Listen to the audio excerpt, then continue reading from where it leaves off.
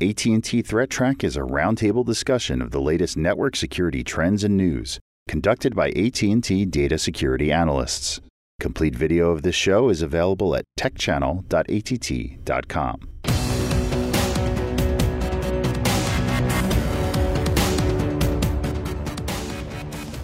Hello, welcome to AT&T Threat Track for February 9th, 2016. This program provides network security highlights, discussion, and countermeasures for cyber threats. Today we're joined by Matt Kaiser. Welcome, Matt. How's it going, Brian?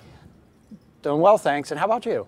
Pretty well, actually. Had an interesting weekend. There was an interesting release of old malware to the Internet Archive. So Jason Scott, who's a well-known Internet archivist, paired up with Mikko Hyppinen of F-Secure to put a collection of old malware. I think a lot of this was Mikko's personal collection of things he'd found from the DOS and Windows 3.1 era onto archive.org. And the cool thing is they've sort of defanged the malware and they've got it in emulation software called DOSBox.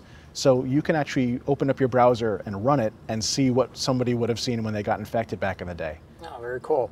You know, I think there may be some actual benefit to this, in my opinion. That is especially for folks that have been doing security analysis for a long time, you start to recognize that there really is very little revolution in security, or actually in the attacks themselves.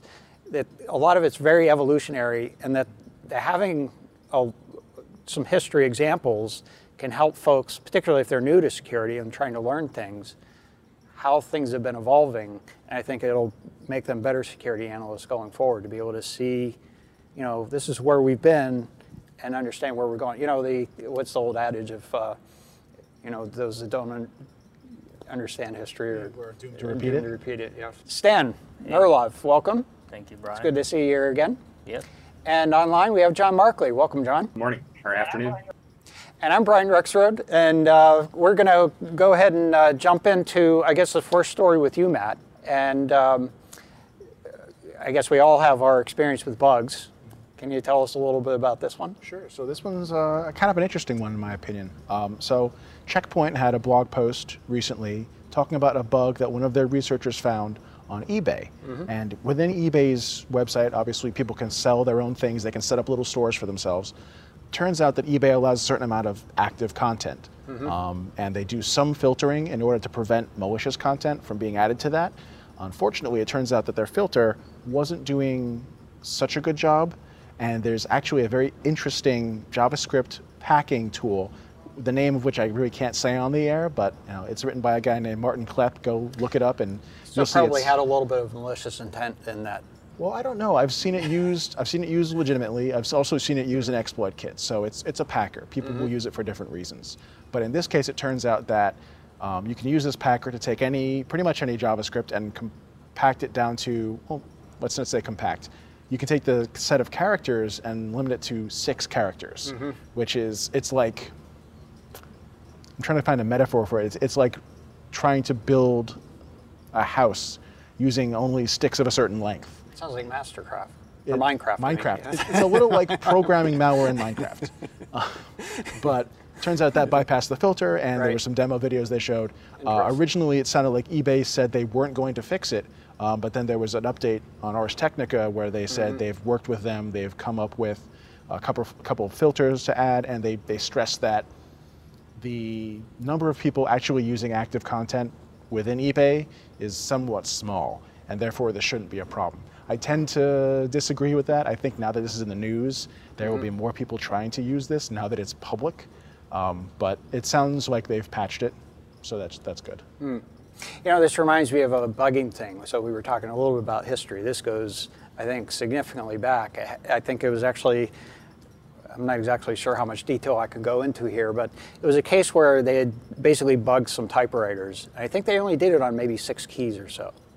And so, but just by the stroking of the keys and the signals that they would generate, it was possible to actually reassemble the text associated with that. The timing between each key type, and you can say, well, this guy types at this rate, and therefore you know that the A is here, and there's maybe 2 letters, and then another C. It may have had enough to do with the frequency that you know, with just those letters, you were able to assemble the full thing. It wouldn't work in a coding sense, but if you're reading, You've ever seen one of those little tests where, the words can get all jumbled around and you can still read it just fine? It was one of those kinds of scenarios, I believe, that despite the blanks, you could still tell it was what, and you only had to code a few things. But anyway, I digress.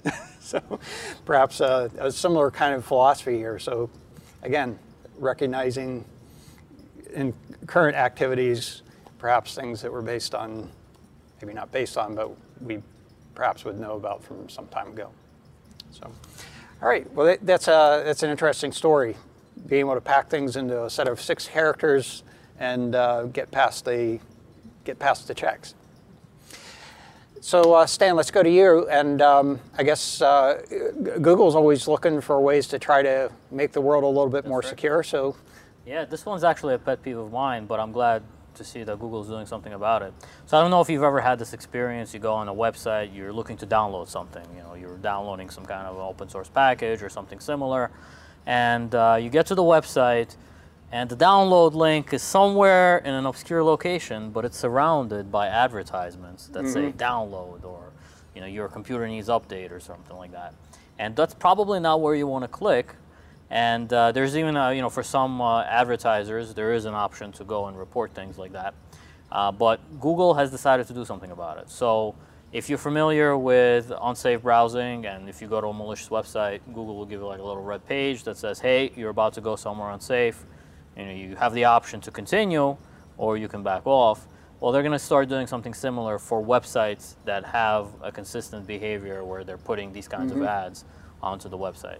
So hopefully that changes some of that behavior, because I know it's certainly very deceptive quite often. I'm not really looking to click on the download link in the advertisement. I'm looking for the download link for what I came for. So I'm glad that they're doing something about it. I've actually myself many times have reported these kinds of advertisements. So I'd like to think that this is something I contributed to. All those advertisements I marked as inappropriate have finally come to this policy decision. Right. So is this generally, is this basically a crowdsourced thing that based on reports, they're using that as a means to do it? The article didn't specify how they're doing this, but I'd like to think that they do take those kinds of metrics back, because you can, for certain ads they have, there's about 3 options that you have that lets you kind of choose what kind of advertisements you'd like to see. And I know I certainly think about all the people, like whenever I submit one for inappropriate for something like that, I think about my mom or my dad, and they're looking for the link to something, and here they're being tricked to do something else. Right. So I agree. But just taking the counterpoint for the moment, just for the sake of argument, I think this is a very difficult thing to do, and that's one of the reasons I asked about the crowdsourcing. That is, how do you define deceptive? Deceptive could be very different for different people even. And so I think having some sort of a rating system behind it to be able to support it. Otherwise, it's kind of like, how do you define a situation where the company, Google in this particular case, how do you distinguish making a judgment against organizations versus actually trying to protect the users? It's a very I can see where you're going with tricky that, thing. because as Google has business interests, and deciding that some ads are okay and some are not based on their own business interests is not the same as acting in the best interest of the internet. So if they decided this advertiser's ads are misleading and therefore I will filter them out, good for us, we're doing the right thing. Well, maybe and maybe not. I've also seen ads that have, they have the big green download here button, and at the very bottom in tiny text it says, clicking this will bring you to our advertiser's site, which I'm guessing is their way of trying to get out of, if someone asks, hey, this isn't a download button, I'm like, no, we clearly say that at the bottom. So that's their way of weaseling out of it. Yeah. Clearly in the little 1 pixel. If you hover your mouse over this pixel here, it tells you everything. Right. So anyway, I think that's more and more. I think the challenge of security really comes down to the challenge of managing deception. And I know of no better solution than the crowdsourcing, that is, let the public help rate that as a means to do it. So it'll be interesting to see how they implement it and how transparent it is in terms of the judgment, how the judgments are being made. Of course, then again, you have to deal with, if there is transparency in the judgments, then you come up against those that are manipulating the judgment. So Well, I think the other twist to this, Brian, too, is there's a lot of these downloads that are packages, right? So they have more than one piece of software in the download. Do they consider that deceptive, or is that just part of the bundling that you went to that site to download? Yes, that's true, and more, the sort of promotional type bundling is taking place. And again, I don't think it's necessarily malicious, but it can be deceptive. Can end up with people that end up with things that they didn't really intend. It's a tricky matter to deal with. So John, let's go to you. And speaking of deceptive, this is an interesting one. There have been a lot of stories about this kind of thing, but I'm interested in hearing about this particular example. I'm glad you weren't talking about me personally being deceptive, Brian. I was a little uncomfortable there for a second. But, there was a story that hit the news. A company out of Moscow, actually, called Dr. Web, published an article saying that they had found some malware that was taking a fairly unique twist on how it was being delivered to Android phones, especially since it was, it said that these apps were actually on the Google Play Store. So what the users were doing were getting these apps, putting them on their devices, according to Dr. Web, that is, and then getting this malware installed on the device. And so the interesting thing is what it would do is it would send a picture to the phone. And so, if you think about it from a monitoring perspective, we don't look at, if you're doing a network traffic analysis, you're not looking at a picture coming in. That usually doesn't trigger anything. We're looking at going to this, being redirected to a different URL, going to a particular site or some kind of command and control. We don't look at this. This actually pulled a picture to the device, and then what it did is it actually had the malicious app had some content where it could take that picture apart and actually translate that into an APK and then install that as like a separate app on the device. Really cool, trick by embedding that in the picture, to avoid detection, and then disassembling that and making it and reassembling it as an APK. This is the only group that I've seen that has talked about this yet. So this is maybe just a start of a trend of some new, very tricky and intense malware being installed. So this is a case where it's actually embedded in the picture, as opposed to there have been lots and lots of attacks on like Windows devices where they rename a file to be a JPEG or something like that. It's not really an image at all, but because of it ends up being recognized as an executable thing in a sense, and then ends up being executed perhaps as a completely different thing. This is different than that. Is that correct? Correct. That's absolutely correct. This is actually it's actually embedded in the picture. So it's not. It's they have to take that picture apart. So it's kind of hidden within it. And we're going to talk a little bit about some of that. But it's really for me that was a really unique attack vector. Right. Now, is this a vulnerability in a particular set of code, or is it just really just a perhaps an oversight and how would you characterize I think we're going to it? see. I think we're going to start seeing some groups, like Google, some of these app store companies start looking at how to prevent somebody doing something like this, like hiding it. It's kind of like thinking, every other bit, if you think about the old, like Alice in Wonderland, Lewis Carroll, coded Alice Liddell in the poem at the start of the book. If you look at the first letter of every character, or the third letter, you can make different things. It's kind of that same, maybe we'll start seeing that every third bit, which maybe has no other value, is actually going to be used to be translated into something else. Kind of neat. So, but I think some of the recommendations, people have to understand before we detect this is you still, of course, never get it from anything but approved app stores. A lot of this stuff comes from what they call knockoffs. So, like if somebody comes up with some brand new, state-of-the-art game or somebody everybody's playing, you go look for a free version of it. You avoid those knockoffs, rooting the device, and then just generally be aware what's on the device. Kind of keep an eye out for, unusual behavior, or if it asks for additional permissions that you say, well, why did I just download this game? Why is it needing access to my phone? Those are things just, it's the stuff we talk about, I think, every week. But it's kind of neat. But again, this vector, this what they call steganography is a pretty neat little attack vector we just really haven't seen much of in the last 50 years. It's been around forever. It's been around for a long time, but usually associated with spies and, you know, that little microdot or something like that. This is a, you know, getting it into sort of the mainstream is fascinating and scary. There's actually a couple of websites out there that'll let you upload the picture, and they'll look for stego like this, where the least significant bit or something like that. Mm-hmm. So, you know, inconsistencies in the way it's coded. Yeah, exactly. So I mean, I have a question for John, actually. Are they using steganography? Is that confirmed? Or are they simply inserting the APK content midway through the JPEG? Because I mean, you'll still have a somewhat of a standard JPEG file. It'll render, I guess, but... Yeah, no, it is actually steganography. They're actually taking bits here and there based on a certain pattern to take it from this part and this part and this part. So that it's not just like embedded or encased within like a section of code. It's chopped up and divided up into the L picture. Cool. All right.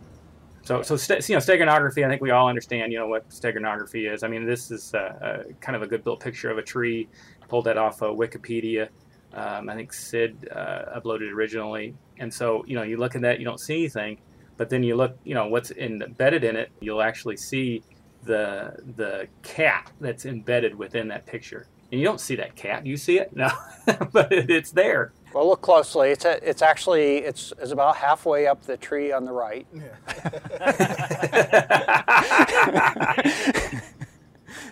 I don't think so.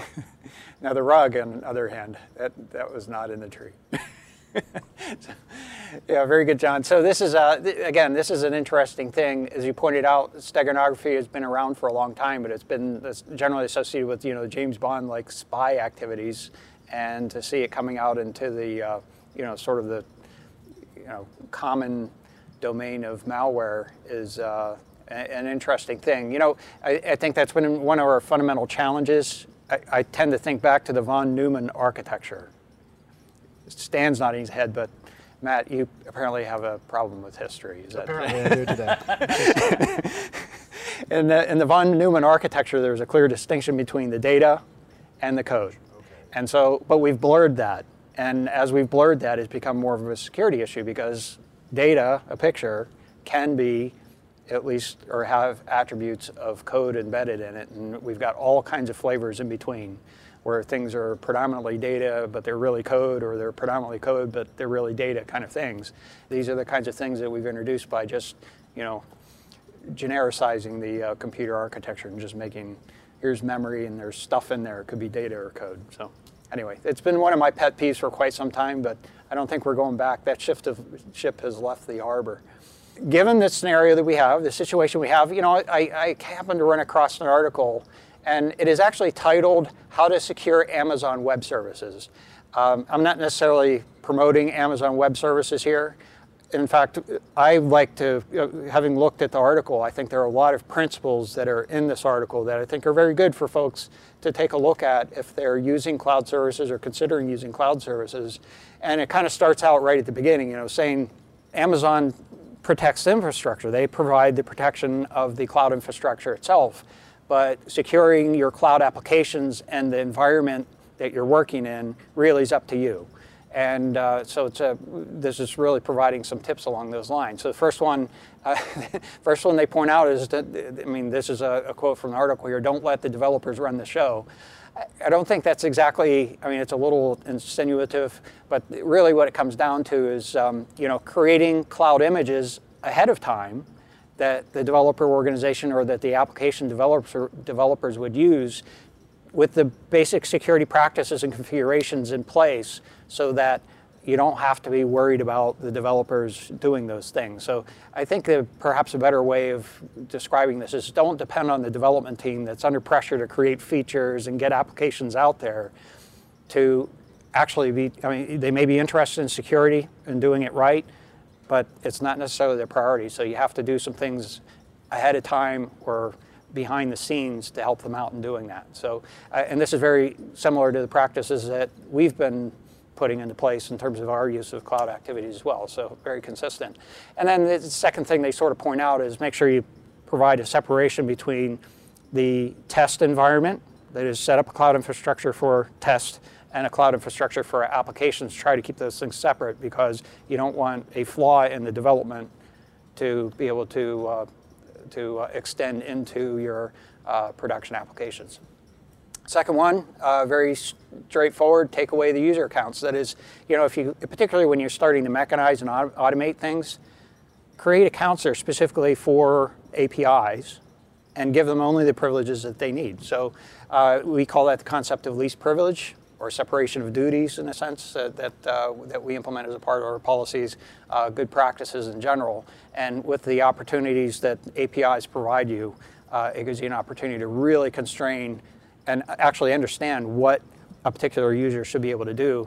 It makes the security analyst's challenge much more simple, because anything outside that bound should be a strong flag of a problem. The next one here is basically use the tools that are made available to you. A cloud service provider, a good cloud service provider, and by the way, I think these are attributes that you want to look for in a cloud service provider. That is, they may have certificate management functions, encryption tools, hardware security modules, for storing keys, and I think that's kind of an important thing. That is, when you're trying to protect private keys, having hardware that's designed for that really helps to prevent, Heartbleed was a big problem because the OpenSSL library could potentially expose the keys.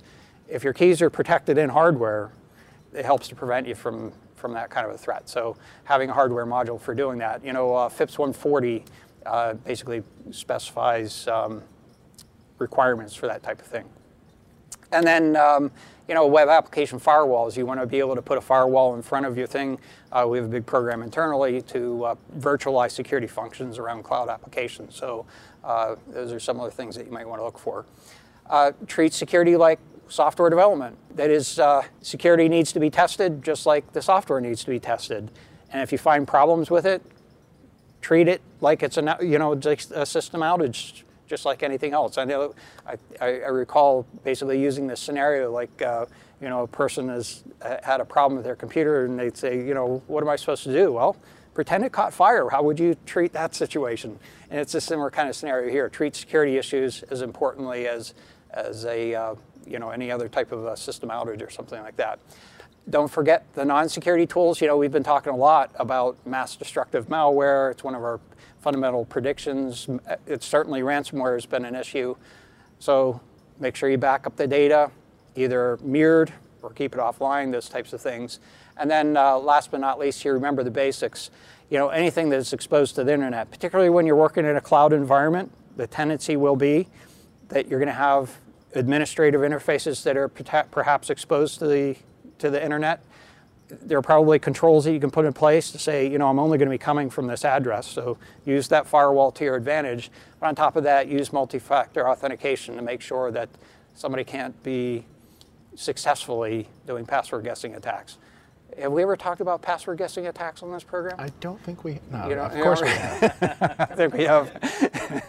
I think just 2 weeks ago, Jim Clausing went through a big dissertation on and a very interesting one on password guessing activity. So, use unique accounts per user, no root access without first logging in as a normal user, and it basically, as I said earlier, least privileges. So lots of good suggestions. I've been kind of rambling here, but it was a very short article, very much worth the read. We'll provide the URL, and I recommend that, like I said, if you're going to cloud or doing things in cloud, make sure you have some good cloud-specific practices in place. Many of them are really basic, just good practices overall, but I think deserve that that cloud perspective.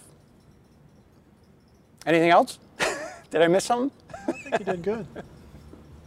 All right, so let's move on here. And Matt, let's go back to you. And Dridex botnet got dried up? Hijacked, I guess, is the right way. So this is an interesting one from Avira, and they have a bit of a skin in the game here. Mm-hmm. It turns out that someone, and not Avira, according to Avira, hijacked a portion of the Dridex botnet. Now, Dridex is known for sending out spam containing doc files which have macros. Someone opens the doc, the macros run, it grabs the secondary payload and installs that. That payload, apparently someone had found a way to get to those staging servers and replace the payload with Avira antivirus. Mm-hmm. Completely legitimate Avira antivirus installers, signed code, the whole deal. Mm-hmm. So what happens is people would you know, if they fell for the fish, they'd open up the doc file and they'd get a free copy of Avira instead of malware, which is interesting, a little bit funny. It's not clear who did this yet. Right. People were speculating it could be a white hat because people have seen this happen to CryptoLocker and Tesla Crypt installations as well, where somehow Avira got bundled in with those. Some speculation is that this might be an attempt by someone, and this is one of the lesser probable theories, but one of the more interesting ones in my opinion, is that someone might be using this in order to trick automated defenses that are looking for these packages and getting the MD5 hash or the SHA hash and throwing it into a, you know, antivirus and saying, this is the latest of the Dridex campaign, please block this whenever you see it, as in doing that to Avira. But that's probably not happening. I don't think it's quite as effective, but it is kind of funny. The one thing about this is whoever is doing it, regardless of the fact that it is kind of an interesting joke to play on the people who are running this botnet, that they're still installing software that the people never asked for. Right. It's still illegal. So. Yeah, you know, I love this and I hate it. I mean, I love it in the sense that this really is an example of how some malicious activity could potentially be dampered. And there have been some controlled cases of this, but there also have been some massive screw-ups and things like this. So going back to history again, this is like the program of flashbacks. Welcher worm was actually, in my opinion, at least the first example that I know of malware that was intended to be not mal, goodware. It immediately followed. It was like 2 weeks after the blaster worm. This would have been that 2003, something like that. So it's going back a little bit in time. You were probably in middle school at the time, is that right? It sounds about right. So in any case, you know, the blaster worm, it basically exploited a vulnerability in Microsoft Windows and basically spread wildly across the internet. And the Welcher worm basically took advantage of that same exploit. That is, the blaster worm didn't fix the problem when it got in there. Well, the Welcher worm came in behind it, did the same exploit, would exploit right on top of the blaster worm, download the patches to fix the problem, but the problem was that it didn't go away. It would go and try to find others to try to fix. And then the problem on top of that is the randomization they used to find new addresses, it started from the same address every time. And would basically go through sequentially. So there was a certain address block that it beat the living daylights out of. And there was actually a period of time where that worm was actually represented 40% of the connections on our network. Just creating, you know, trying to scan around and look for things. So it was actually a significant deal. Now there was a period where it actually had a drop dead date that was programmed into it, and that was the only reason it ever went away. But it was a really significant event. So that was a case where it appeared to be good intentions gone awry, and that's the risk that you run with a case like this. Now, installing a perfectly legitimate piece of antivirus probably is not going to cause significant issues, but what if that had been accidentally installed on we'll say a medical device and didn't recognize the circumstances or caused some type of a performance issue?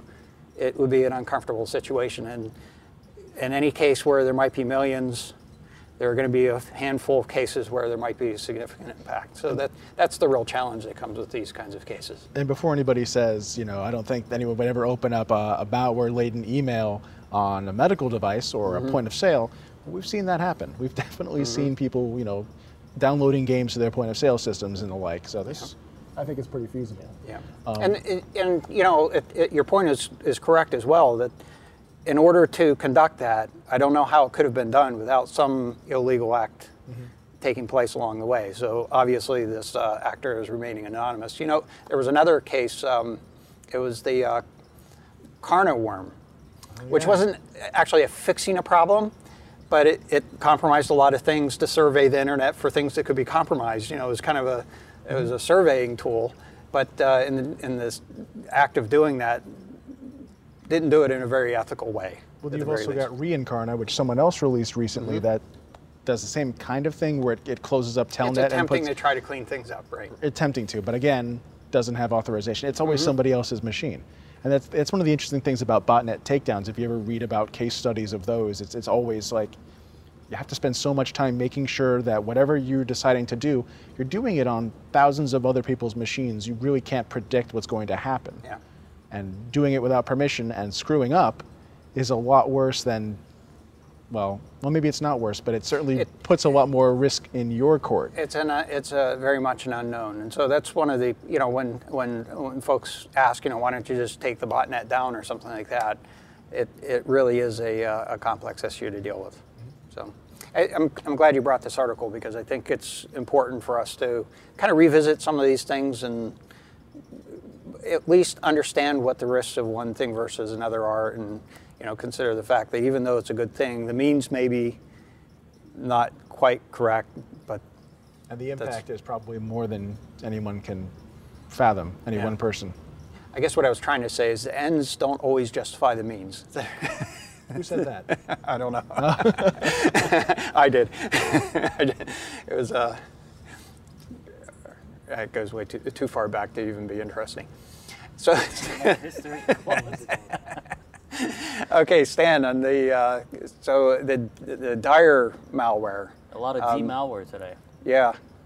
So tell us about it.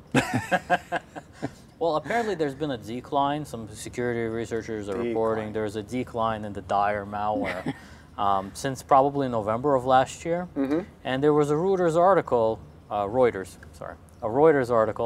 that kind of said that in November there was, in some building, some company called 25th Floor in a high-rise in Moscow, a raid by the Russian police, the FSB.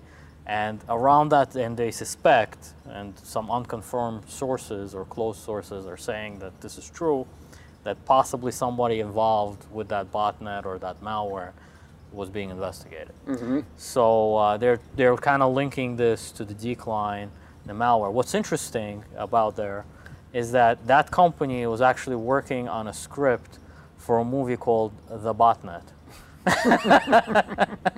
And it's actually, I don't know if that movie will ever come out or not now, but they were supposed to have some like pretty, well-known actors in there. It's going to be this whole big thing. So they were part of producing this movie, and possibly, maybe involved in some of that type of activity.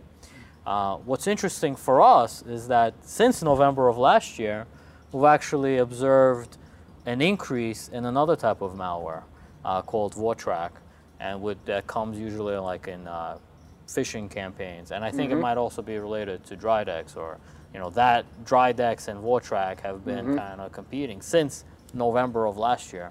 So it is kind of interesting, that maybe the Dyer malware went away, but certainly not the appetite for having malware that steals users' credentials and running on machines. That hasn't gone away. And no, not at all. In fact, it's been a growing. Yes, exactly, and it's been an increase in that type of distribution. Yeah, and I think it's diversified quite a bit as well. Again, the evolution versus revolution kind of thing. I think it's been very much an evolution. It used to just go after, the early password stealers were going after banking credentials, and they would even target specific banks. And then it started to diversify to other things, and basically any type of online commerce activity is subject to that sort of thing now. And you don't even have to see the evidence of the attacks.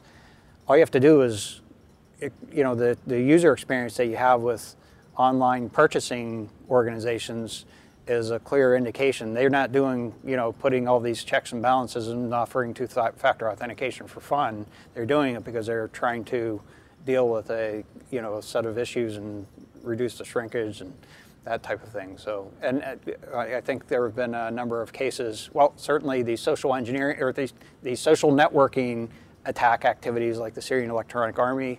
A lot of those are based on password credential stealing activities as well, although perhaps not malware based. Actually, I think some of them were, but I don't think attributable to Dyer or Vortrack necessarily. But in any case. Good story. So let's, John, maybe you can walk us through our quiz for this quiz, the quiz for the period. Every time I show up, I got to give you a quiz, right? I got to see. Some of these are going to challenge some of the younger ones, and some of them will challenge the older ones. Maybe that's So a little look at history yet again. So the first question is, which of these, and I list 4 historical browsers, are still supported today? So A is World Wide Web, which came out in 1990. B is Lynx, which came out in 1992. C is NCSA Mosaic, which came out in 1993. And D is UDWWW, which came out in 1995. Well, I'm going to just put in my first little hint here. It may be a deceptive hint. Oh, so not a hint? Well, almost every single website I ever go to starts with www something. That's right. Almost every site. There's got to be something to that. Well, I'm pretty sure I know where I think it's Lynx.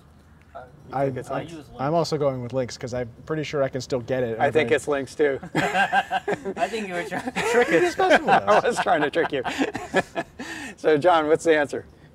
The answer is Lynx, and that's good. A lot of these guys are still kind of around in some format. Like you said, World Wide Web is pretty ubiquitous, but Mosaic became Netscape in kind of a twisted way, which now is Firefox. So you see it. I always laugh at Mosaic whenever I see it. It was the first browser I ever used. Right. I very well remember it. And I remember where you downloaded it from was a server called Bastille at the University of Illinois Champaign, in Urbana-Champaign. Yeah. And I still remember that FTP, getting that FTP command at the command line to get that browser.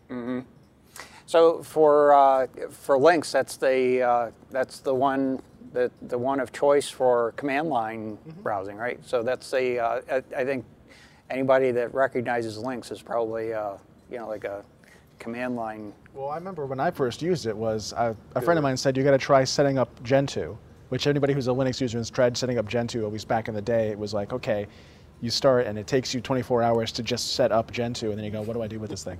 But you'd had to basically set up your entire. The instructions they gave you would say, go fire up Lynx and go to the website and browse through the wiki and get your instructions here, and that was the only way to do it because you hadn't got a full system yet. All right, next one, John. Good. All right, so here's actually a question that might show up on a CISSP exam. So for those of you who haven't taken it yet, this is a question that may be there. So in the Kerberos protocol, TGT refers to A, thrice given token, B, attention gathering tome, C, ticket granting ticket, or D, take generated tag. Stan doesn't. I feel this one should be easy, guys. Come on now. Is it the ticket granting ticket? I'm going with that too. What do you say, John? Yeah, that's exactly right. You got to remember in Kerberos you have tickets, but you can't get a ticket until you get a ticket granting you that ticket. Yeah. Yep. So there you go. So this All one. right, so now here's a controversial one because this has got lots of answers, and I have to apologize for this question in advance. Okay. This one could be a little tricky. So which of these is the best semiconductor? And let me preface this and add an addendum at high let's see, it would be high voltage. High voltage. Okay. So A, gallium nitride, B, germanium, C, silicon carbide, D, diamond, or E, silicon. So my first instinct is to go with diamond D, but you've thrown in that at high voltage, and that's where my domain of knowledge ends. I don't know how it changes as voltage changes. So I'm going to stick with D. All right. I was going to go with silicon. You're going to go with silicon? It's a very important difference. Ah, okay. All right. Mine is A, gallium nitride. Okay.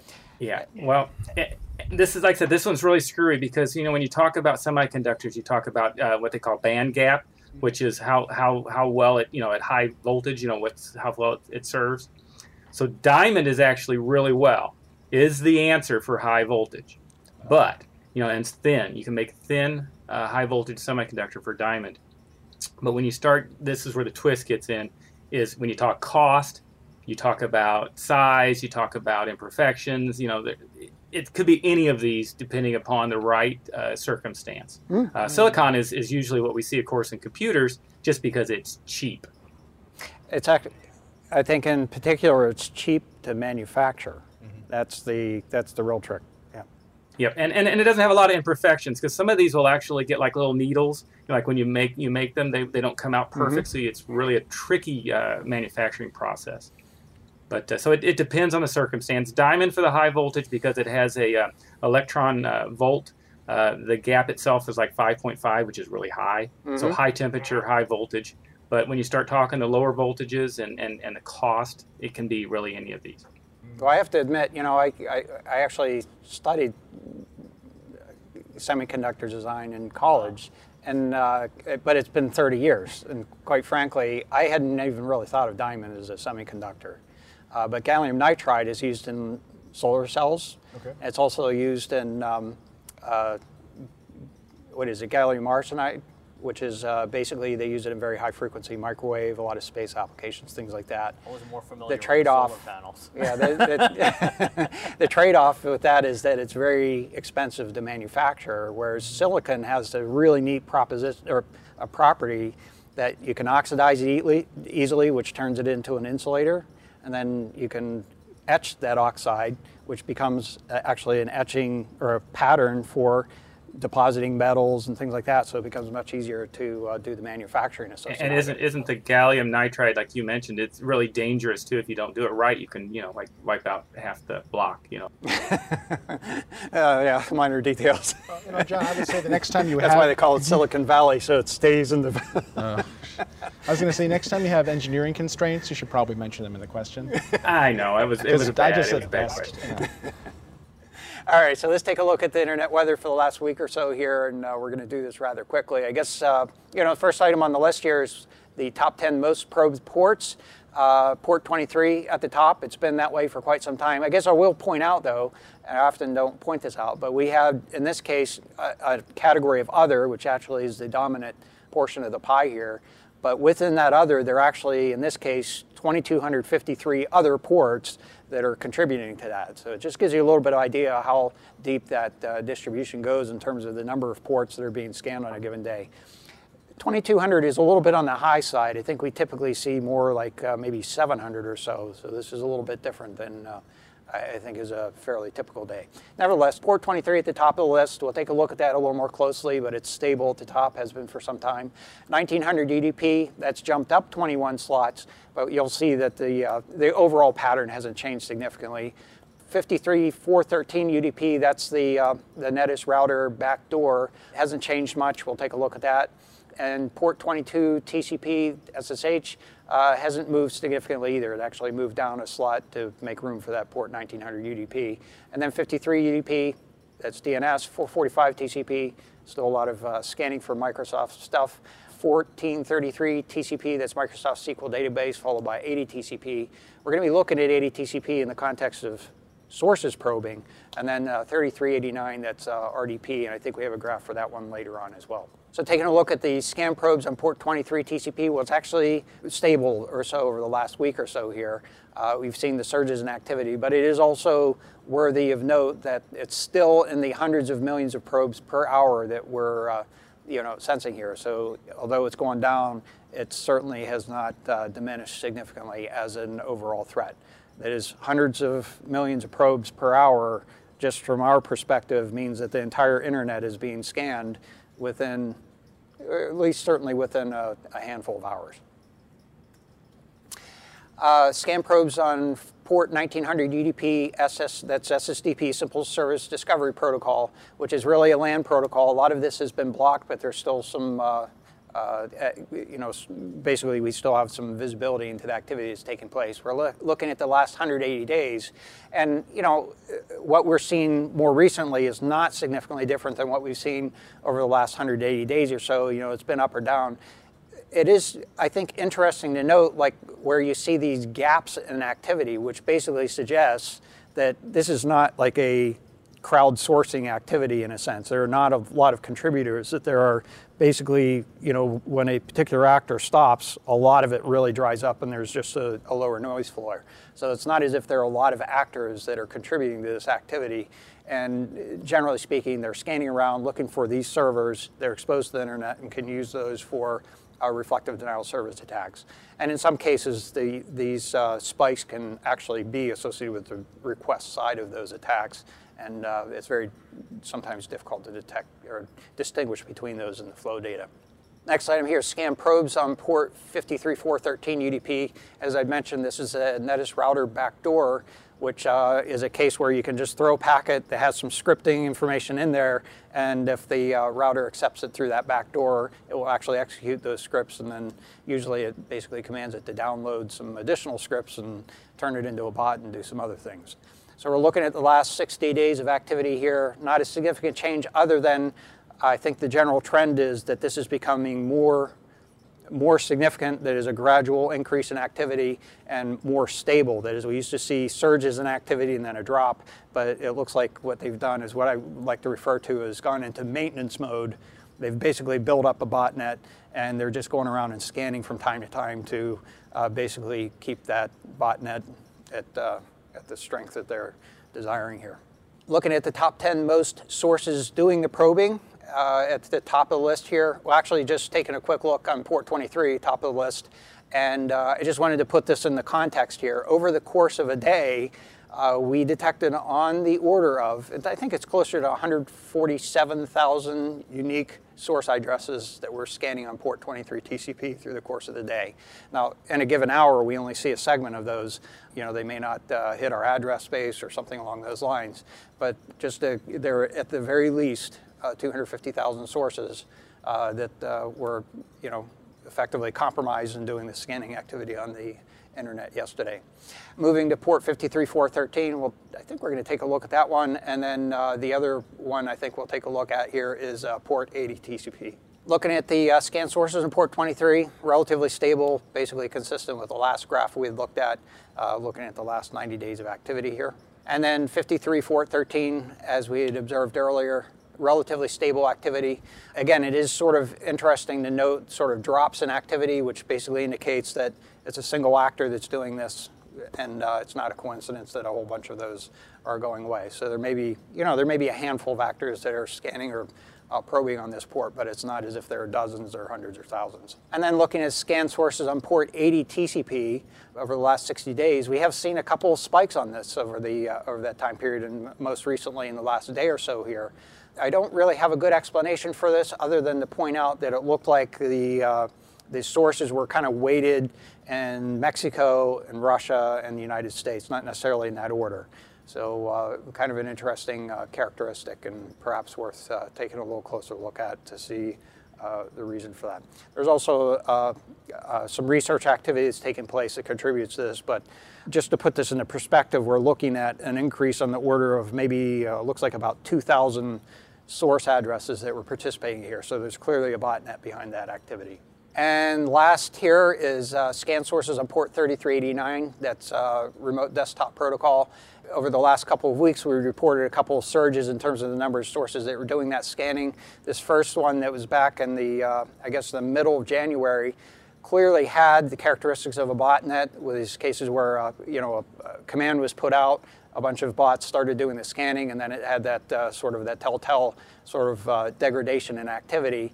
This last one was a little bit different, perhaps the same botnet doing it, but perhaps it was told to discontinue that activity. So it basically abrupted, or perhaps somebody put a block in place on the command and control. It's very difficult to say what caused that. But nevertheless, it's back to what I would guess call stable, only a mere 2,000 sources doing that scanning activity on a given hour.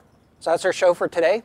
We'd like to thank you for joining us, and if you'd like to get in touch with us, you can email us at attthreattrack@list.att.com, and you can find AT&T Threat Track on the ATT Tech channel, on YouTube, and on iTunes, and you can follow us on Twitter. Our handle is at ATT Security. And I'd like to thank you, John Markley, for joining us today. Thank you. Thank you, Stan Erloff. Thank you. Thank you, Matt Kaiser. Anytime. I'm Brian Rixrode. We'll be back next week with a new episode. And until then, keep your network safe. The views expressed on AT&T Threat Track are those of the participants and do not necessarily represent the views of AT&T or any other person or entity.